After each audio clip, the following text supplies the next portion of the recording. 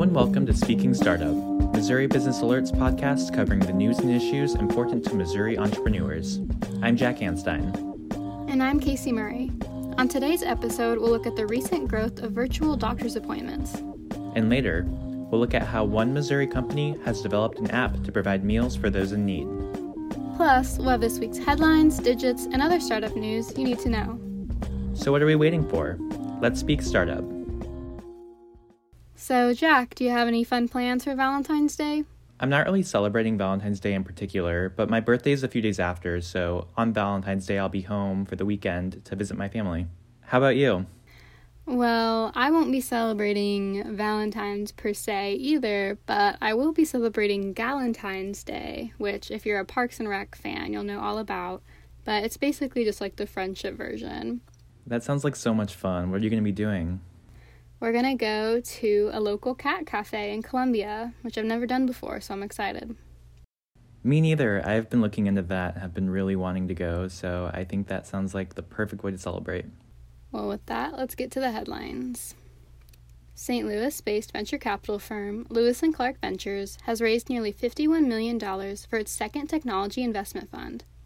Lewis & Clark Ventures focuses on backing technology startups in the late seed to Series B stage. The firm has not yet made any investments from the fund. Managing Director Brian Hopcraft says he sees opportunities to invest in healthcare and food service businesses that address needs created by the pandemic. Digital Sandbox KC, a program that provides proof-of-concept resources to support early-stage businesses, has announced the latest Kansas City tech startups joining its roster. Among the additions, it's Splitsy, which makes an app designed to help people to split large shared bills. Specific funding amounts were not disclosed, but the startups involved may request up to $20,000 from Digital Sandbox KC. St. Louis-based election technology company Know Inc., whose technology was used in nearly a third of counties in the nation last year, has acquired South Dakota-based BPro. The acquisition adds 450 jurisdictions to Know Inc.'s system and opens the door for the company to expand into voter registration, campaign finance, and more. The acquisition comes after Know Inc. received an investment of over $10 million in November from Clayton-based private equity firm Herman Companies. And Post Holdings is creating a special purpose acquisition company, also known as a blank check company, created with the intention of acquiring another company and taking it public. It's viewed as a faster and easier path to going public than an initial public offering. Post Holdings, the St. Louis area packaged goods company, plans to raise $400 million for a future acquisition.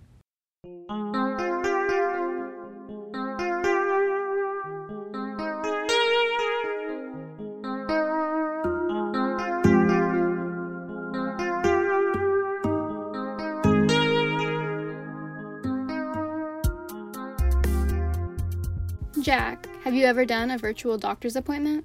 No, though I know lots of people have since the pandemic started. Exactly. Telehealth has experienced huge rates of growth because of the pandemic. It was already a growing field before, but the coronavirus has really given it a boost. What does that mean for the industry? I spoke with Kansas City entrepreneur and telehealth startup founder Shelley Cooper, along with some others, to find out more. It's no secret at this point that the coronavirus pandemic hasn't affected everyone equally. It's been hard on some industries, but great for others. In some instances, it's even accelerated innovation. According to Dr. Shelley Cooper, telehealth is one of those lucky industries. It's really expanding. The COVID pandemic has caused an expansion in the use of telehealth and telehealth services. Cooper founded her first telehealth business, Diversity Telehealth, in Kansas City in 2014. Diversity Telehealth is a consulting company that works as a bridge between healthcare providers and their customers, specifically for customers that have historically experienced a gap in care. She also founded a telehealth startup in 2019 called SureShow, which helps connect doctors to telehealth patients when in-person clients don't show up for their appointments. And she runs a charity that helps underprivileged populations access telehealth. Cooper says she initially saw promise in the industry because of an increasing demand for healthcare, but a shortage of doctors. But back then, there were a lot of skeptics. Telehealth is now a $3.5 billion industry. In 2014, it was only worth about $500 million, according to market research company IBISWorld. Before the pandemic, it was like I was mentioning, telling people, what telehealth is. And it's like, to me, I felt like it was falling on deaf ears. Ron Holder, the chief operating officer at the Medical Group Management Association, an organization that advises managers of medical practices, says that even a few years ago, use of telehealth was sparse. In 2016, I think less than 1% had ever used any type of telehealth services. I want to say it was around a quarter of 1% actually that had used it, whereas shortly after the pandemic hit full swing last spring, 97% of our healthcare leaders said that they expanded the telehealth services. Holder says that before COVID hit, about 13,000 people across the country on Medicare said they had used telehealth services recently. After COVID's arrival, around May, 1.7 million had. U.S. physicians participating in telehealth was around 18% in 2018, according to surveys done by medical staffing firm Merritt Hawkins. Now, close to half of physicians are participating. This is partly due to people not wanting to go into offices or not being able to, but it's also because old barriers to telehealth have been taken down. A year and a half ago, when we were first really putting this into practice, the telehealth reimbursement guidelines were not as flexible as they are right now. They've been relaxed because of COVID. Payment has been one of the biggest question marks in the developing industry. Some insurance plans haven't covered telehealth visits in the past, or doctors weren't sure if they should bill for the full cost of an in-person visit. Billing the same amount for a remote visit as for an in-person visit is known as parity. With the pandemic, telehealth billing rules were made more comprehensive, and this could make telehealth easier to access in the long term. Telehealth is here to stay, and now that Medicare, Medicaid, CMS has relaxed some of the guidelines and they've increased the parity laws, it's just opening up the floodgates for the providers of not only telehealth services but also remote patient monitoring. However, once the pandemic is over, that could mean a big drop-off in telehealth, since face-to-face visits will be back in force. But neither Cooper nor Holder is concerned. I think that you're going to see providers and practices that when and if they can get their volume back in a face-to-face kind of setting, that's going to be what they're going to want to do. The successful practices will be able to do both. Holder says if you graphed it out, there would be a huge spike in telehealth expansion over the pandemic, and then it would decline a little. But he thinks it will then continue to rise at a slower rate. The data is on his side.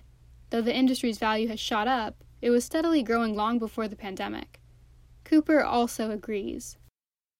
It declines, but it's a relatively low decline because now that there are more people aware of what telehealth can do and they see it as a more viable option, they can have that as not necessarily a replacement, but a support in their healthcare journey. Now that more people know about telehealth, it could become more and more integrated into the traditional health system and fill gaps that traditional medicine has long struggled to address. With Diversity Telehealth, Cooper has used telemedicine to try and expand to underserved communities and rural populations. As the industry expands, people will be able to decide for themselves if telehealth works for them.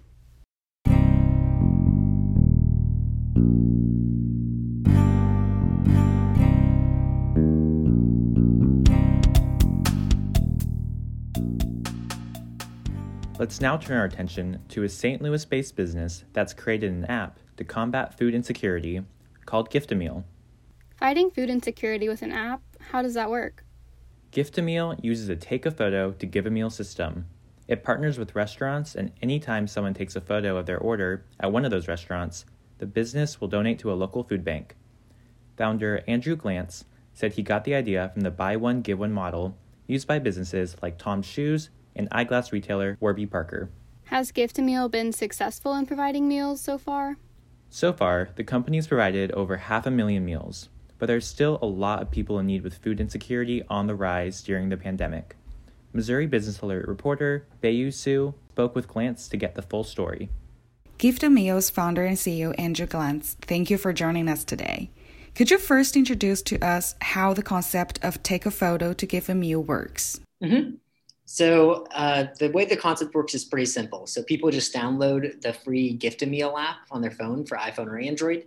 And then all they need to do is take a photo of their order from one of our 200 plus partner restaurants to give a meal to someone in need in the community. So it's totally free for people to do. And this is all funded by restaurants paying us a monthly subscription as a mix of marketing and giving back. And so whenever you take a photo of your order from one of these restaurants, whether it's dine-in or takeout, we make a donation to a local food bank to give a meal to someone in need in the community. And how did the idea come about? I came up with this idea when I was actually a student at Washington University in St. Louis. I had an internship at a venture capital firm one summer, and I was talking with the other intern about how people discover restaurants and how millennials especially like to make purchases based off their values. And so looking to see how we could drive traffic to restaurants through a socially conscious incentive, I was inspired by companies like Tom Shoes and Warby Parker with the buy one, give one model, and look to see, okay, how can we combine that with the incentive to go to one of these restaurants? And saw that the food banks were using this meal metric of saying for every dollar you donate, we could provide 10 meals or 4 meals or whatever their metric was. And was like, wow, it's a really big impact at a low cost. And can we utilize that to do a semi buy one, give one model? And so came up with that idea and started to run it by a couple restaurants, put my savings into it, and started the company when I was still a student. And that was in October 2015, and then graduated in May 2017, and I've been full-time on it ever since. And what are the major achievements that Gift a Meal has made so far? Mm-hmm. That's a good question. The biggest one is that we've just surpassed over 500,000 meals provided to those in need in our community. And so that social impact, especially from us, we're a for-profit social venture. And so being a for-profit company able to make that type of impact really helped show me that profits and purpose can be consistent goals, and you can both do well while doing good for the community. So that's a really big one. The other things is just like, we've survived 5 years as a company. A lot of companies don't make it that long. So making it to 5 years, getting over 200 partner restaurants, over 40,000 app users, and over 500,000 meals are all really exciting milestones. And, so there's a lot of these great accomplishments we've had along the way. But really what that boils down to is how many meals have we provided and how many restaurants are we serving? And how did the COVID-19 impact Gift a Meal? Yeah, the pandemic just devastated the restaurant industry. So, we were right there alongside everybody else in mid-March. And we were trying to think, okay, what can we best do to support these local restaurants during this really difficult time? And then also, since we're so mission-driven, we noticed that food insecurity was on the rise at the early stages and still now in the pandemic. So what could we do there? Because before the pandemic in Missouri, it was 1 in 7 children faced daily food insecurity. Now it's 1 in 4. And so that's really high and is not something that we deem as acceptable. And so we want to see what we could do for both the restaurants and for the food insecure. And so we pivoted the business to allow people to take a photo from home of their takeout or delivery orders, where it used to just be for dine-in. We launched a podcast called Food on the Table on Spotify, Apple Podcasts, and Google Podcasts to share the stories of what the restaurants were doing. We published multiple blog articles and promoted in local Facebook groups what restaurants were doing for curbside pickup and takeout and special offerings to drive incremental revenue their way. And we also launched a $5,000 matching donation campaign that we blasted out to our users, where we matched up to $5,000 in donations to a local food bank. And we were able to raise over $22,000 for children in need through that effort. And so that was something that was really great to see. Now, from the business perspective, we paused all new sales through June. And so that was really tough to not have any new revenue coming in because, we get money from the restaurants paying the monthly subscription, but we didn't want to be asking them for money if they were struggling to keep the lights on. So we paused everything through June. And also for our current partner restaurants, we gave the offer to them if they were struggling, then we would waive their normal monthly subscription. So, through waiving that monthly subscription for the current restaurants and not doing new sales, we had a big decline in revenue. Luckily, a PPP loan that we received ended up helping to cover some of that lost revenue and keep us having all of our team members on board. But it was definitely a hit for the company, and we were more in maintenance mode than growth mode.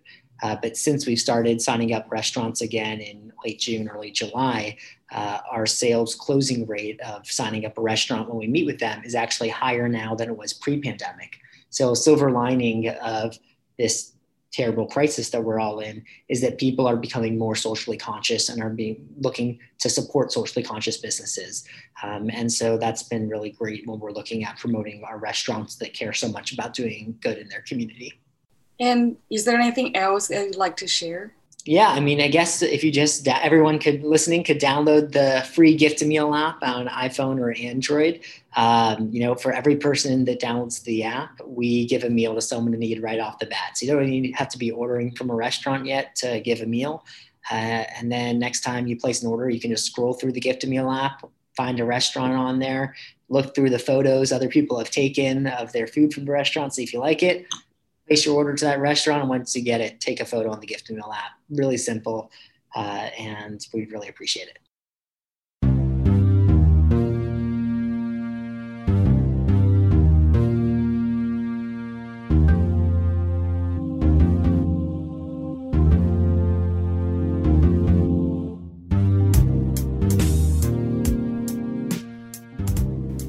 Now let's get to the digits of the week. The numbers that matter most in Missouri entrepreneurship. My digit is $100 million. Why is that your digit? Well, I picked it because it's about broadband, which is really important to telehealth expansion, and we talked a lot about that in this episode. Illinois-based i3 Broadband is expanding into St. Charles County with plans to invest $100 million to build broadband there. The company provides fiber optic internet to homes and businesses, and will now expand into several new communities across the country. The expansion is expected to create over 100 new jobs. What's your digit?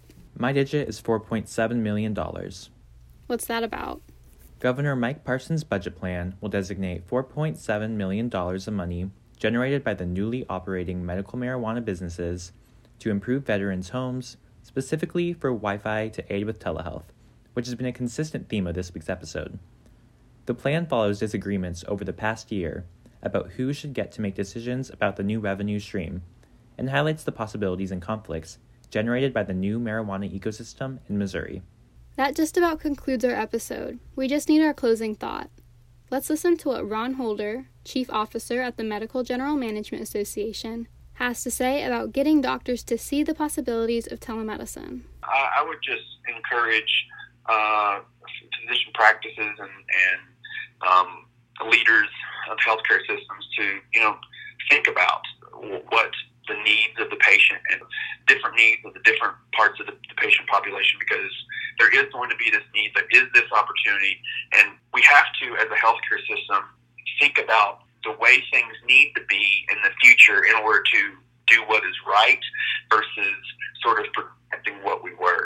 That's all for this week's episode. This has been Speaking Startup from Missouri Business Alert.